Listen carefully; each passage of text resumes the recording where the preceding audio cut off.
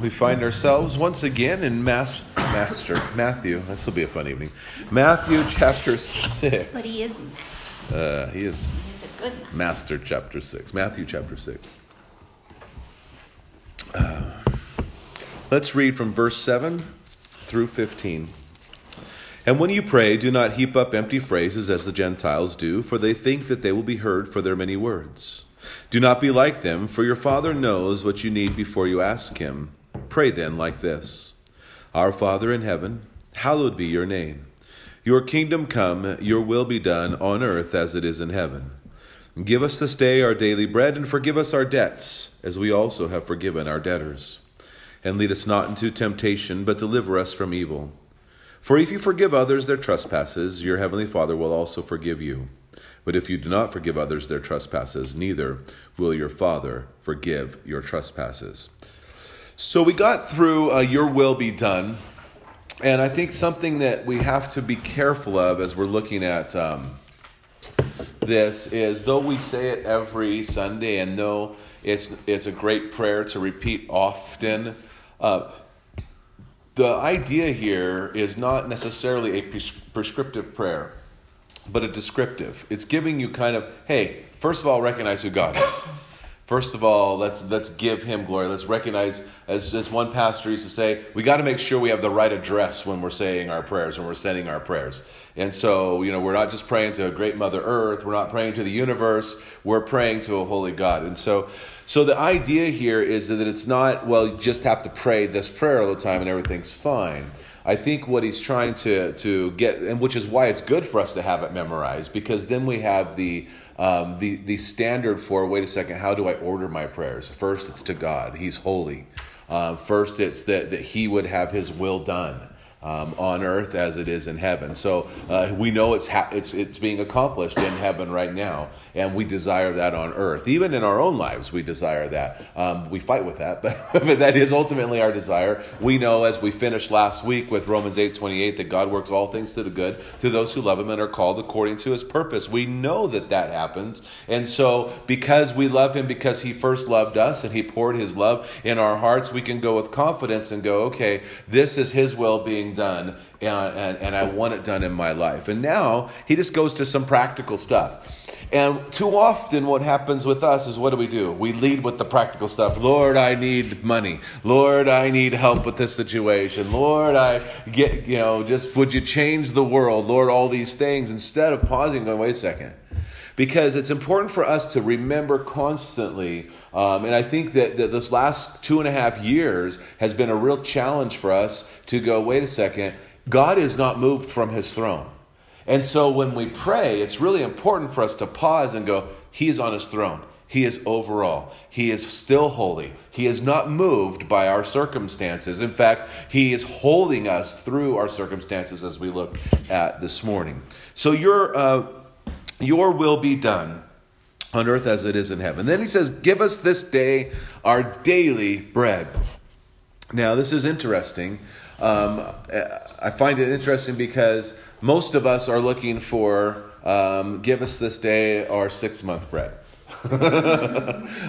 Give us this day, and yet there's a dependence upon the Lord for every moment that is really important for us. Not that we can't have savings accounts, not that you don't have cupboards filled with stuff, but the reality is we do not know what the day holds. We have our plans, right? We expect that, in a little while we'll wrap this up and we'll drive home and we'll do some things this evening, go to bed. That's our plan.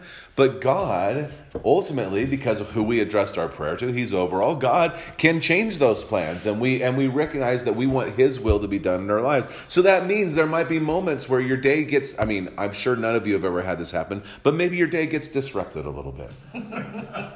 Right? and you're like, I thought I was doing this, and then this happened. Okay. It's just one of those things that you don't know, or you go to certain things. Like I got the privilege to go these last 3 days to the convention, and I didn't know what the days were going to hold. It was great to be there with represent 200 different churches, and that was not our whole district. Having that koinonia of fellowship together, of unity. for the most part. You know, you get guys around, you get people around, they have opinions apparently, but opinions are like armpits. We all have them and they smell. So there's a more crass analogy, but I used armpits. So so let's look at 2 Peter 3:9. Again, what is the will of God? And this is a scripture you hear me go to quite often. And I think it's important for us to always be extremely familiar and not stray too far from what we know the revealed heart of God is. Because if we're praying things like your will be done, which we do every Sunday, on earth as it is in heaven, we should probably know his will. The problem is that often we don't like his will. I would dare to say that too often we are like Jonah, who doesn't want to share the good news with some people. And then Jonah shares it with them, and he gets mad because this whole city turns to the Lord, and he gets mad, and God says, why are you mad? He goes, because I knew you would do this. and so we have to be honest with ourselves and go, there's some people that we would have that reaction to. I hope that as we grow in the Lord, we find that that's less and less. But there's some people, we pray every week, and when we're praying for our nation, I'm literally in my mind thinking of a few politicians.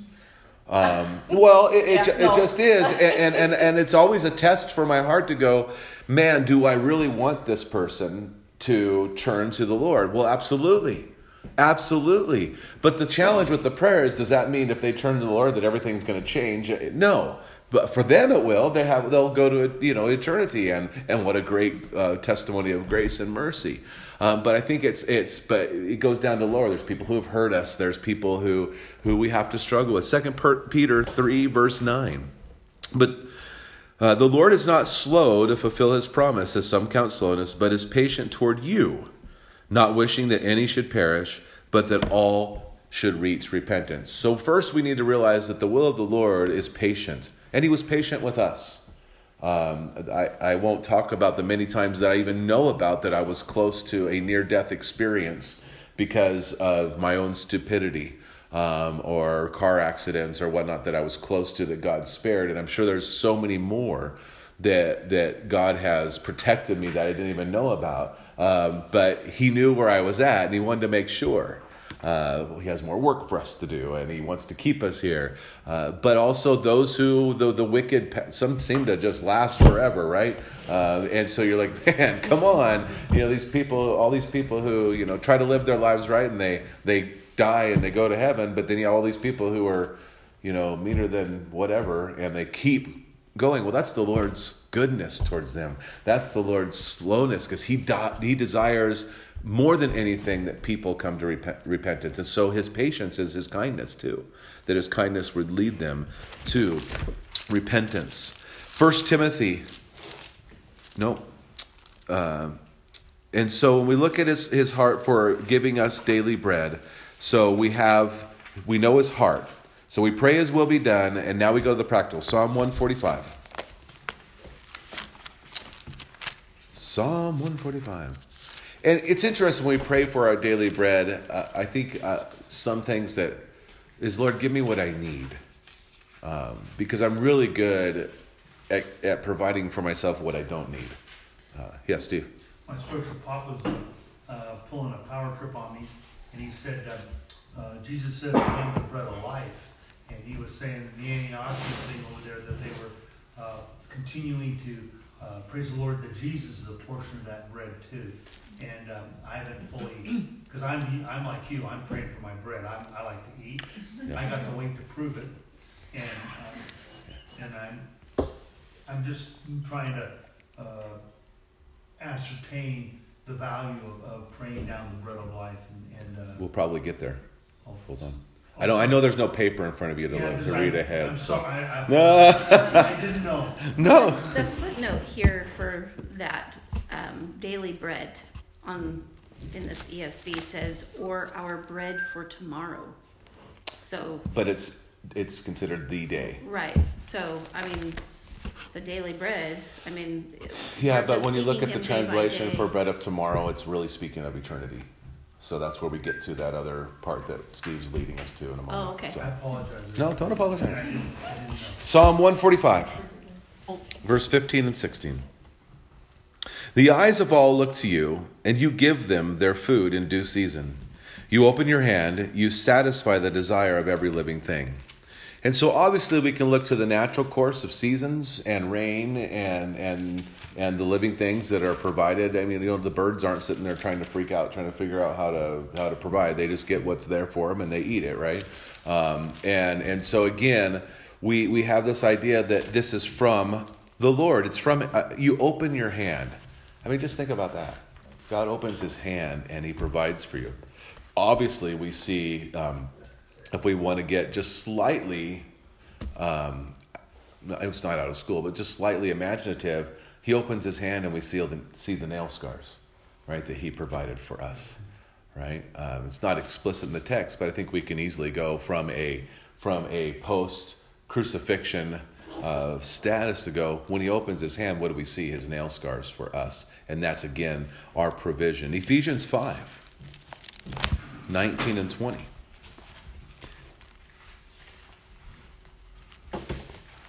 Somewhere in the Bible here. 5 what? 19 and 20.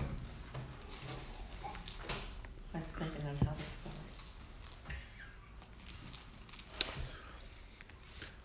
So as Paul's instructing the church, he's instructing them how to act. And one of the things he says is addressing one another in psalms and hymns and spiritual songs, singing and making melody to the Lord with your heart, giving thanks always for everything to God the Father in the name of our Lord Jesus Christ. You see, he has provided everything for us. And so when we say, give us our daily bread, we're recognizing that he is the one who is providing for us. And so we give thanks in all circumstances.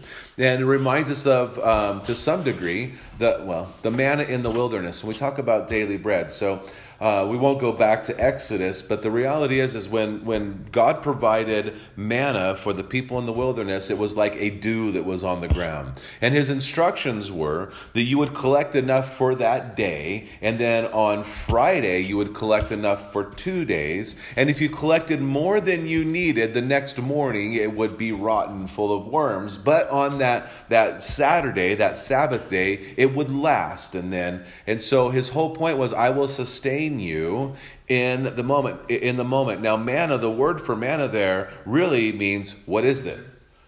And so you look at it and it's some sort of flaky type thing that they said was sweet, is how it was described. But there was nothing earthly that they could attribute to the production of this. It was provided for them, and it was provided for the day. Now, when people got greedy, and they provided more and gathered more than what they needed, and that really speaks to us spiritually. Jesus says in John chapter 6, I am the manna that came down from heaven, and I provided for you. But if we get greedy with that and don't see that our desperate need for it every single day, that he provides what we need every single day, then we find ourselves ignoring him. And then he is so nice to disrupt our lives a little bit. And so that's why it's important for us to feed upon the living Word of God. It's important for us to recognize that he is the bread that he has been provided for. Yes, quickly, go. I want to just say real quick, in the text over there when the manna comes down, and they end up whining, carping, and complaining about eating manna all the time. And I was just thinking in today's world over there, how often, not that I've ever whined, carped, or complained about where I'm at, but I'm just to say the daily goodness that the Lord gives, and it's an area of repentance in my life that I probably need to be more grateful, probably, instead of carping, whining, and complaining, to be more. And that's a challenge in the Christian walk, is for us to be satisfied. Jesus is enough, but why do you find hyper charismatic churches out there? Why do you find people looking for experience? Because they're not settled with the sustenance that Christ gives. And one thing I like about just sticking to God's word, is it is food for our souls. Jeremiah says, I found your word and I ate them. And then in Revelation, John is instructed to roll the scroll up and eat it, and it was sweetness to them. Again, that similar correlation to manna. It was sweet and they ate it. And then we think of the feeding of the 5,000. You're like, well, but there was some left over. But what was left over was left over for the servants of the Lord. And so it wasn't like it was, oh, we have a bunch of leftovers we can carry with us forever. There was just enough. And then there was enough that I think what we look at is enough for the disciples. And we also know that Jesus gives plenty. We don't need to worry of whether or not there's going to be enough. And so when we come to the communion table, there was leftover blessing that we don't even realize that is there, because he pours it out generously. And we get our fill. And what I love about the accounts of the feeding of the 5,000, they ate and they were satisfied. And that's really important for us to remember. Psalm 104:14.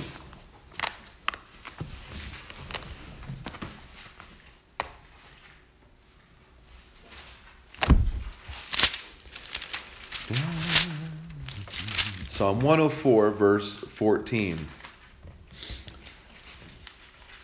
You cause the grass to grow for the livestock and plants for man to cultivate, that he may bring forth food from the earth. And again, when we look at this, we need to understand that when we pray, give us this day our daily bread, there's a duality of it, right? He is the one who provides for us. David, at the end of his life, is giving a charge to his son Solomon. And one of the things he says is, he says, all I have is from the hand of the Lord. I have done nothing. I've gained nothing by my own efforts. And King David is considered the greatest king of all time, tell Jesus, for Israel. And the Israelites still today look to King David. And the reality is, all that he did and everything that he did, he says, I didn't do any of that. God did it all. I mean, how did he slay a giant with a rock? He said, the Lord's going to fight for me on my behalf. Look what he did. And so God provides everything for us. And when we go to the supermarket, even though there's high prices, we look at it and go, God has been so good to us. So good to us. And when you if you have the chance to go to a third world country or you realize even the poorest of the poorest in our society, in this country, is very blessed compared to what other people have. Yet, I have discovered that typically those in other countries that have little are much happier than we are, because they're actually expecting daily provision. I mean, they're literally going, I don't know what we're going to have today. Let's see what God provides for us. And so there's an expectation of that God is doing a thing for them. So it's very convicting whenever you go to those countries. That's why I haven't gone in a while. No, just kidding. Proverbs 30, verses 8 and 9.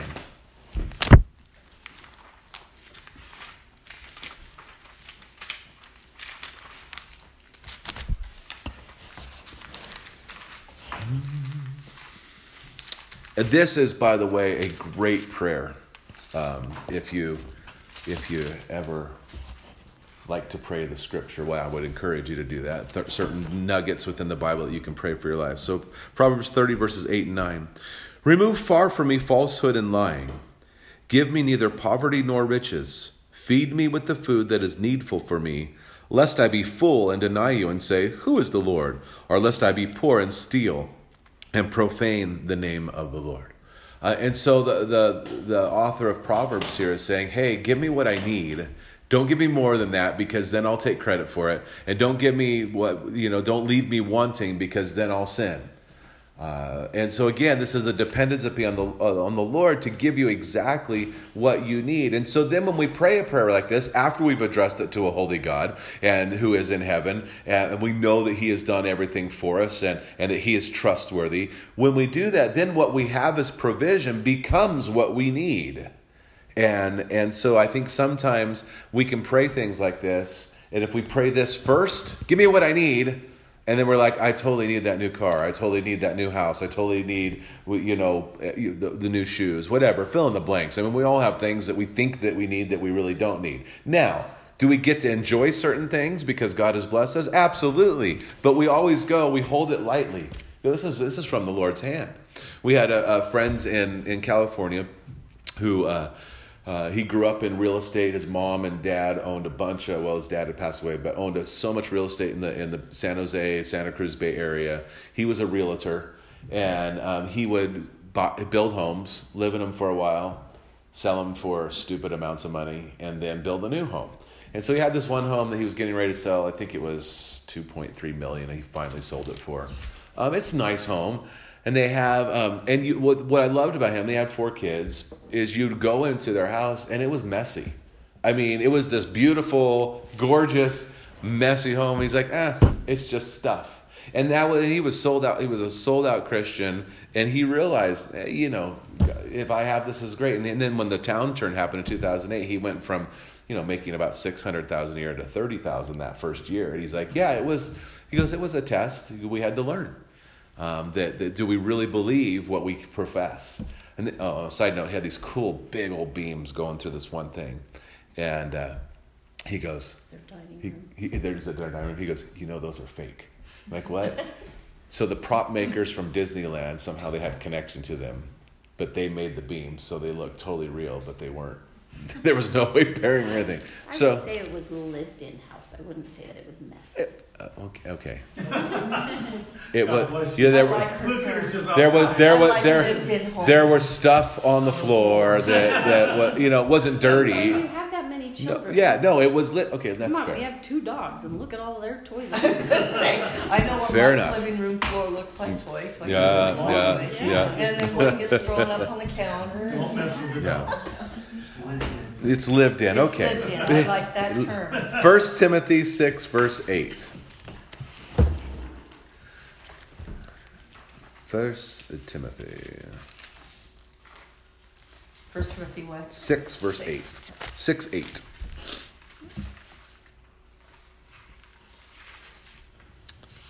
The Apostle Paul, again, you have to realize when he's writing to the churches, the early churches were under great persecution. Many of them were Jews who converted to be Christians, and so they lost their jobs. They got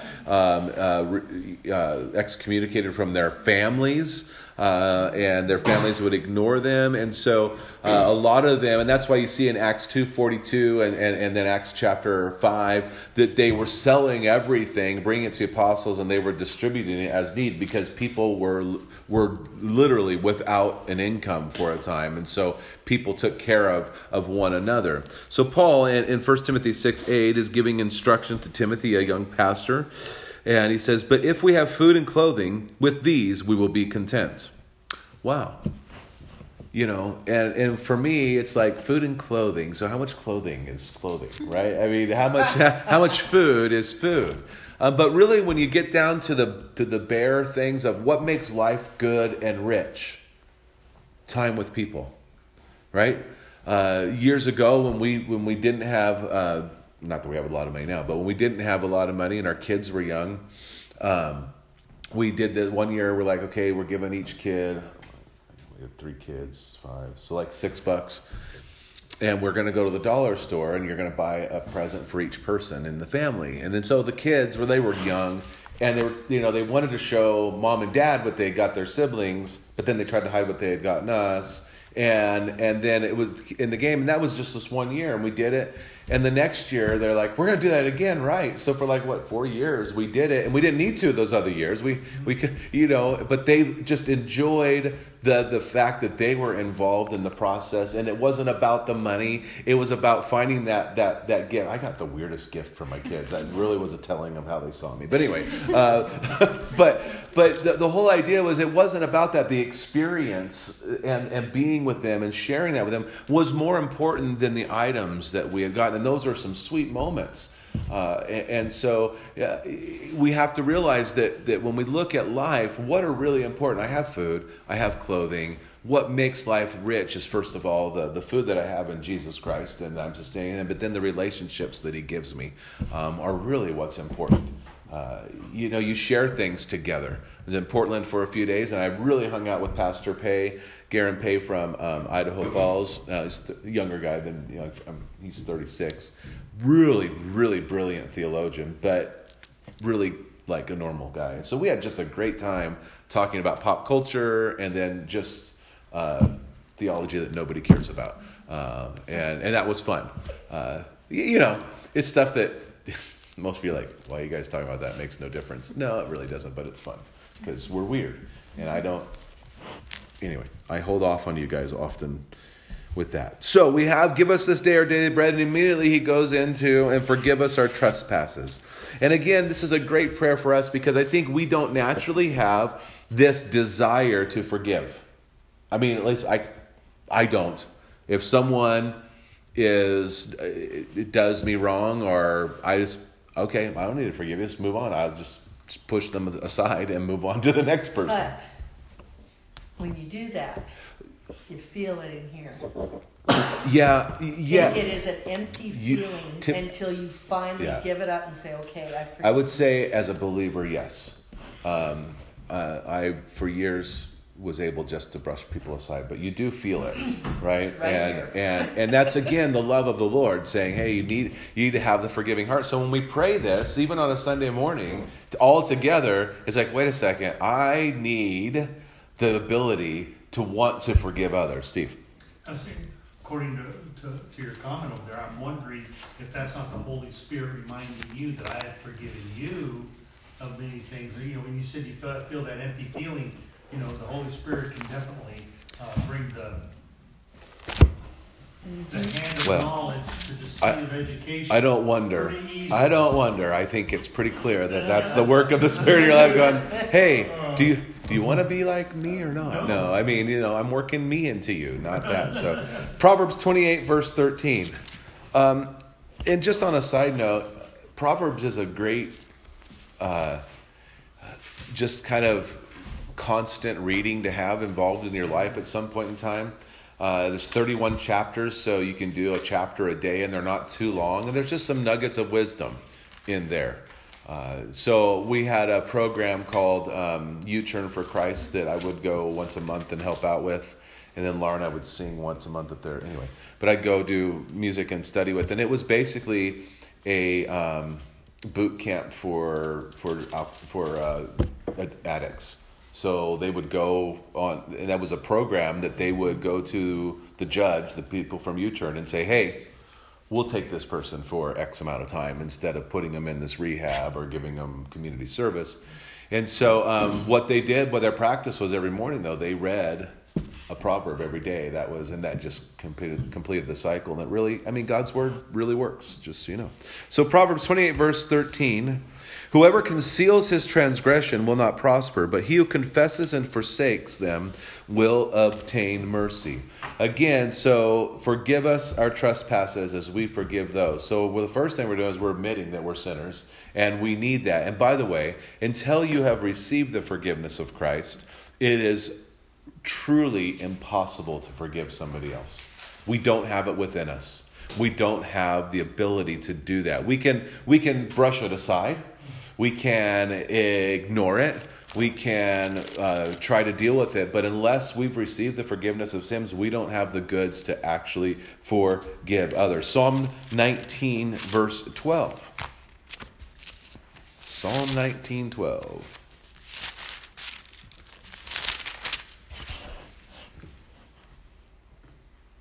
This is a prayer. Who can discern his errors? Declare me innocent from hidden faults. We got to read 13.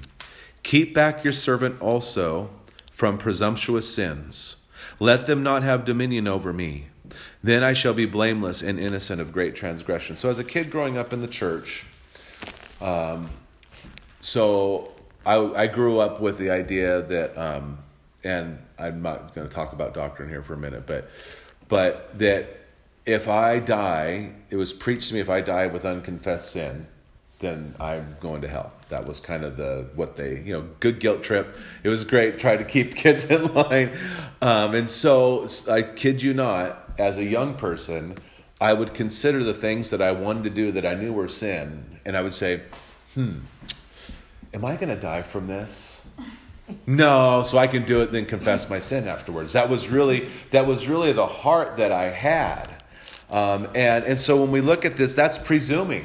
Let's not presume that God's just going to do things, because that's not the heart that God wants. He wants you to go, I don't want to take advantage of God. Do I want to take advantage of what he offers and apprehend by faith? Yes, but I don't want to take advantage in the sense of to my own demise and my own will and want. Turn to Psalm 51, 1 through 2. Steve, did you have a quick comment? I was just going to say that's when we go to James, we confess our sins one to another on the area of confession. I really wonder how often we prolong the restoration of actually coming to knowledge or need or repentance. When we hide things in our heart, we don't confess. There's an accountability with the measure will be measured to you. And I think that grace and mercy, when you find a person you respect that you can share your heart, that it makes your sin a little less. It helps relieve the pressure of walking towards the Lord. And that's why I've become very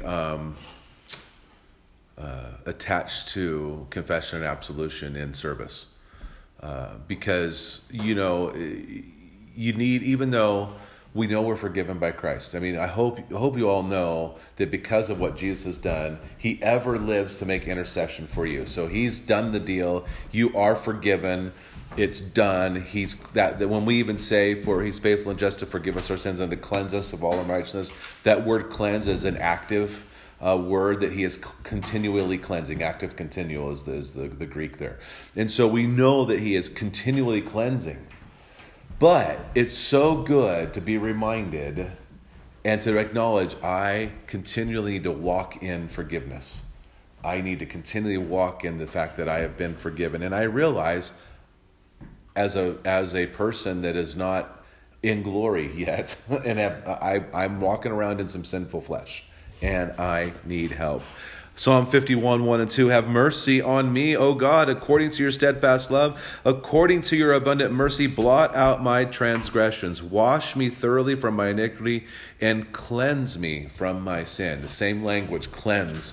That's a continual idea too. Please be cleansing me of my sin, as we see in 1 John 1, 9, which is what Scripture because you hear it every week. If we say we have no sin, we deceive ourselves. The truth is not in us. That's 1 John 1, 8. And then you say if we confess our sins, he's faithful and just to forgive us our sin and to cleanse us of all unrighteousness. 1 John 1, 9. You have Scripture memorized. And it's important for us to know that God does do that in our lives. Psalm 130. I think that's what my note says. 3 through 4.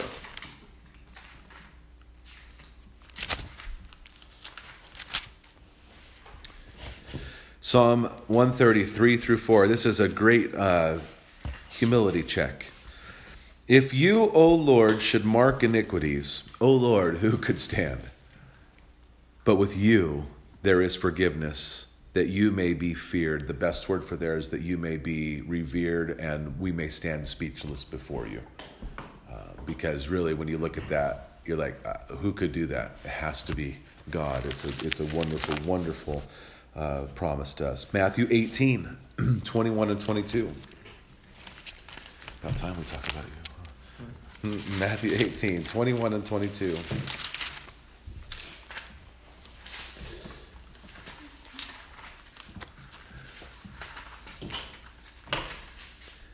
Then Peter came up and said to him, Lord, how often will my brother sin against me and I forgive him? As many as 7 times? Now let's pause there. That's cool. That would have been a huge amount in Jewish culture. Should I forgive him 7 times? That's generous, right? That's showing grace. Jesus said to him, I do not say to you 7 times, but 70 times 7. Now, the phrase 70 times 7 does not mean 490 times. What it means is that to the Jewish mind, that phrase would have been, don't take count of how many times you've forgiven somebody. Just keep forgiving them. That's contrary to even what Peter was proposing. Peter was proposing that I'm gonna actually go a little longer. I'm going to be a little more long-suffering. And Jesus is like, yeah, well. And I look at us, and you look at relationships you've had, and I'm so glad that the people that I know, and especially my spouse, doesn't count how many times they've forgiven me. Because it's numerous, trust me. And I don't have to concern myself. I don't have to pull out the tally sheet when someone asks me to forgive them. I don't have to go, well, wait a second. Are we like at 488 here? Because we're getting close. I don't have to do that. Absolutely. I want to forgive. And to Sharon's point earlier, that frees you. It really frees you, because then it's not on me. I don't have to worry about it. You know, the offense can hurt, yeah. But if I don't forgive, often that offense causes more problems, right? and the Rolade bottle gets less and less. I need to go buy more, right? Truly a work of the Spirit. Yeah, absolutely. Ephesians 4:32. She says that from experience. So. I'm just thinking there's probably a special reward in heaven. Ephesians 4:32. There is. So when we pray, Lord, forgive us our sins, as we forgive those who sin against us. Ephesians 4:32, Paul is instructing the church. Now, just a quick note on that. When we go back to Ephesians, the first 3 chapters are all about who you are in Jesus. Paul just lays out this great document on all the riches that we have in the heavenly places. And then in chapter 4, there's a shift. Of course, there weren't chapter markings when he wrote the letter, but you see at the beginning of the letter, first half of the letter, this is who you are in Christ. And then he goes, okay, so now what? What does that mean? Now how ought you to act? What should you do? Because the reality is, they were like, our whole world's been disrupted. We have Jews, we have Greeks who are together, and we have come from different worlds, and now we have this freedom in Christ. How do we walk in a right way? And so the last half of Ephesians from chapter 4 on is all now what you do. And so Ephesians 4:32, Paul says, be kind to one another, tenderhearted, forgiving one another, as God in Christ forgave you. And I love that he says that, because if I look at it that way, and that's again why I think Jesus was very clear to say, and forgive us our sins as we forgive those who sin against us. I think there's a thing there. We recognize that we've been forgiven. And so then that changes the dynamic. And how then, who am I then to not forgive if I've been so greatly forgiven? Proverbs 10:12. Made us go backwards. Proverbs 10, verse 12. Relating to one another. So God relates to us, forgives us, and now we relate to others. 10:12. Hatred of Proverbs. Hatred stirs up strife, but love covers all offenses. What's interesting is Peter tells us that love covers a multitude of sins. This tells us love covers all offenses.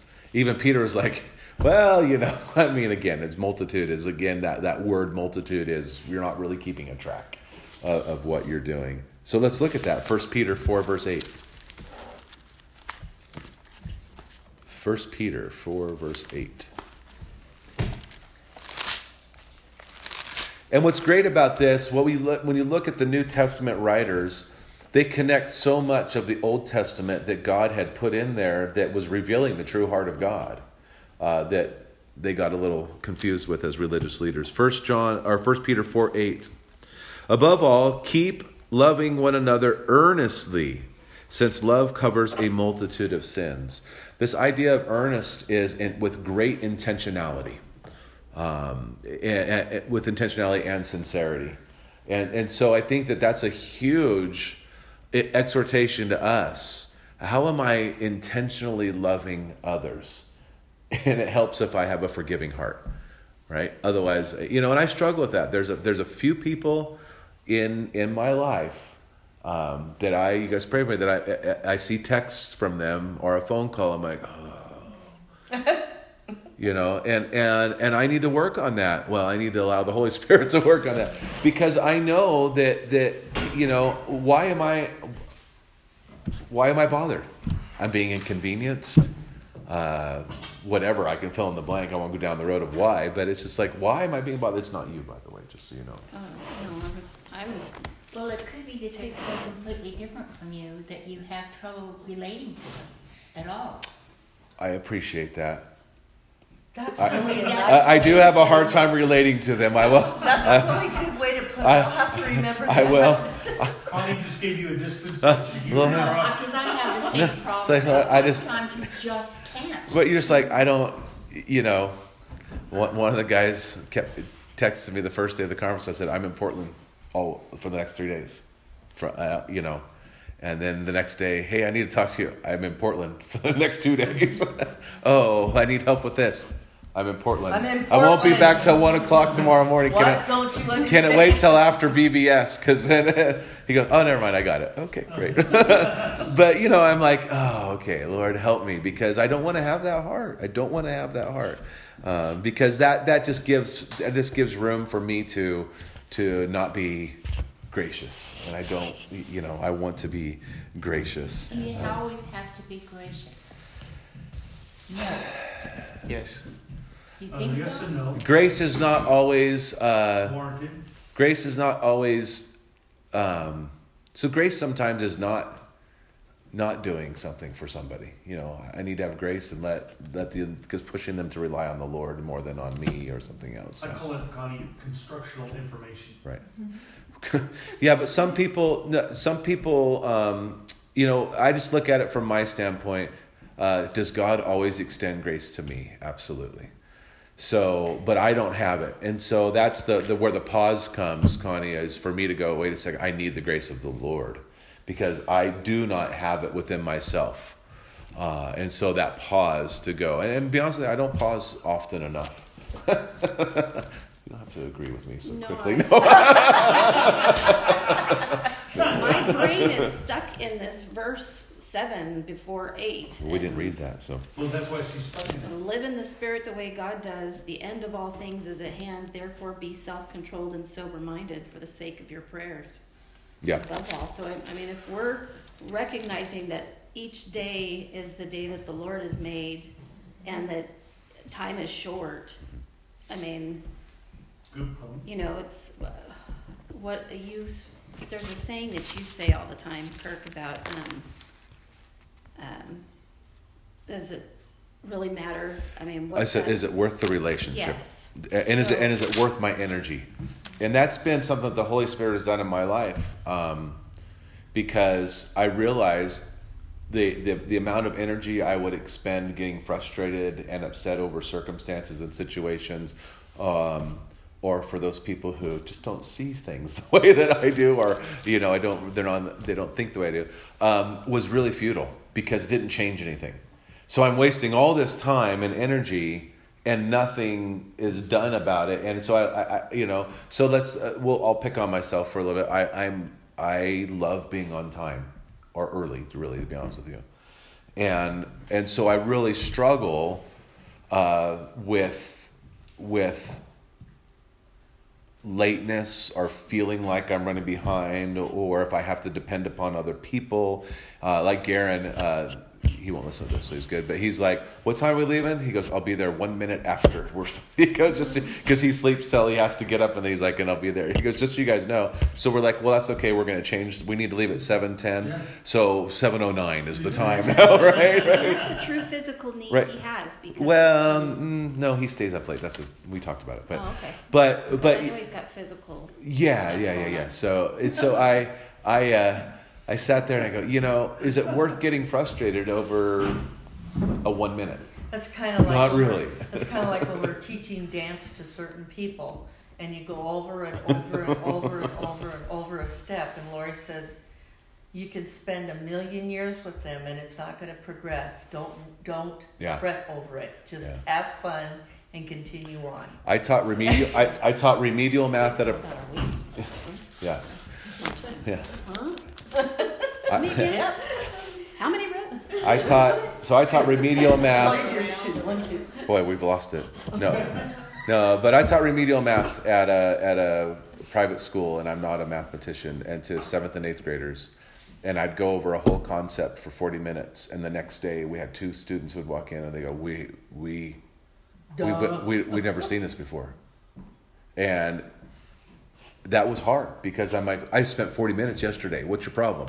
Right? And so you have to realize that sometimes, to your point, I mean, it's a great point. Some people don't have the capacity to change the way you want them to change or to progress the way you want them to progress. And it's God who's the one who's progressing them. And your job is to represent Christ. And so I'm glad, back to 2 Peter 3:9, I'm glad he's slow. And he's getting that. And then he says, lead us not into temptation. And we need to realize God is never the one who tempts us. No, it's the other guy. Proverbs 1 verse 10. Does God test us? Yes. But he only tests us to prove his faithfulness to us and to strengthen our faith. The outcome, Proverbs 1 verse 10. The testing of the Lord is not for failure. It's always to prove our faith and our need for him and to success. Proverbs 1:10, my son, if sinners entice you, do not consent. Okay, simple as that. James 1:13 and 14. James, after Hebrews, 1:13 and 14.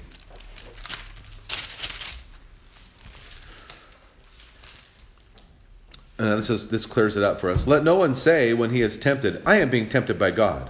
For God cannot be tempted with evil, and he himself tempts no one. But each person is tempted when he is lured and enticed by his own desire. Now, here's the thing.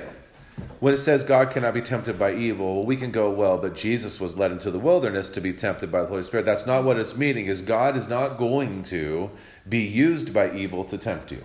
Because he can't. Because he's not evil. He is good. What about Job? That wasn't God's doing. It wasn't between God and the devil on what? Yeah, but the devil did all the testing. The devil did all of it. And But God allowed it. God allowed it. God allowed it. But in Job, at the end of the thing, if you look at what happens at the end, his faith was proven. God says he's a righteous man. Not only that, Connie, when you go to the very book of it, God tells Satan, where you've been, he says, I'm cruising the world. He says, if God comes swinging out, have you considered my servant Job? He's bragging on Job. Yeah. He's openly saying, hey, this guy loves God, hates evil, and So do your worst, but don't kill him. Exactly. But he killed his family. Okay, that's a whole different thing. But at the end of things, I mean, I think that the story, if we look at it, Job was the first book ever written, by the way. It's the oldest record we have of writings. So when you read the Bible chronologically, you start with Job. Let's confuse ourselves right out the gate. Anyway, but at the end, what does God do for Job? Double up. He restores him doublefold. And so the reality is God will not let you be tempted beyond what he is going to give you the ability to withstand. And that's the case with Job. God still was as strong. Did Job doubt? Did Job get upset? Did Job say, I wish I never would have been born? Cursed be, the day I was... Yeah, it was hard. It was not easy. But God was still faithful to preserve him through that. That's the overarching... And don't be a doofus friend and try to explain everything away. That's the other arcing thing in there. Because those friends were not helpful. They said some good words, but they were not right. 2 Corinthians 4:8. I pretty much just quoted it, but we'll get it a little bit better here. Oh, no, we don't. That's not the one. Good.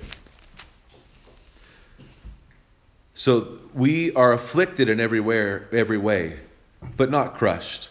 Perplexed, but not driven to despair. Verse 9, persecuted but not forsaken, struck down but not destroyed. So though these things come against us, God will sustain us. Galatians 5:17. Galatians 5:17.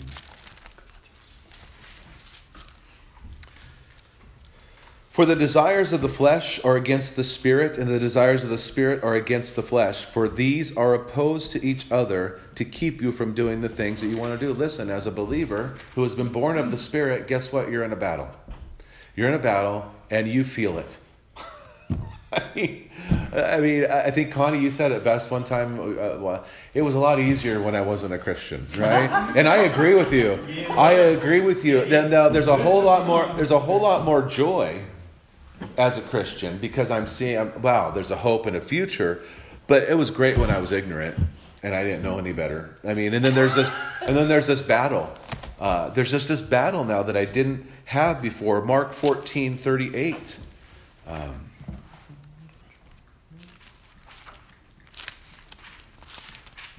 I say that often about dog shows.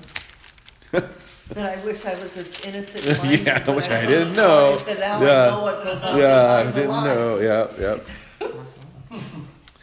Jesus in the Garden of Gethsemane, one of the things that he is exhorting his disciples in verse 38 of Mark 14 says, "Watch and pray that you may not enter into temptation. The spirit indeed is willing, but the flesh is weak." Boy, true. And I think sometimes when I get frustrated with people who, this honesty moment, who aren't engaging in the Christian life the way that I would like them to, because I watch them make choices and decisions, keeping them from fellowship, keeping them from reading God's word, keeping them from hanging out on a consistent basis with other believers that strength. And I know that's best. I know that's good for them. But I always have to remember the spirit is willing, but the flesh is weak. And God is faithful. God is the faithful one. And so I can trust that he's working. I can trust that he's working. Never my timing. Never my timing, even my own life. And then Ephesians chapter 6. And we will wrap up here for this evening. What I'm hearing is that you get most frustrated with the people you love the most. Yep. Yeah. And that's the way it is most I of the love time, people. My with best everybody. friends are the same way. Ephesians chapter 6, let's begin at verse 10. Finally, be strong in the Lord and in the strength of his might. Put on the whole armor of God that you may be able to stand against the schemes of the devil. For we do not wrestle against flesh and blood, but against the rulers, against the authorities, against the cosmic powers over this present darkness, against the spiritual forces of evil in the heavenly places. Job is a great example of that, Connie. You know, something's happening in the spiritual realm. I don't know how the devil went and talked to God. That's a whole mystery to me that I They don't have a understand. pipeline. That I don't know. So, They met in Georgia. They met oh, that's in right. They Georgia. met in Georgia. Yeah. That's right. That's right. Verse 13, therefore take up the whole armor of God that you may be able to withstand in the evil day, and having done all to stand firm. Stand therefore, having fastened on the belt of truth, and having put on the breastplate of righteousness, and as shoes for your feet, having put on the readiness given by the gospel of peace. In all circumstances take up the shield of faith with which you can extinguish the flaming darts of the evil one, and take the helmet of salvation and the sword of the Spirit, which is the word of God, praying at all times in the Spirit with all prayer and supplication. To that end keep alert with all perseverance, making supplication for all the saints. Now, quick analogy, and I will share this. I shared this many years ago about the armor of God.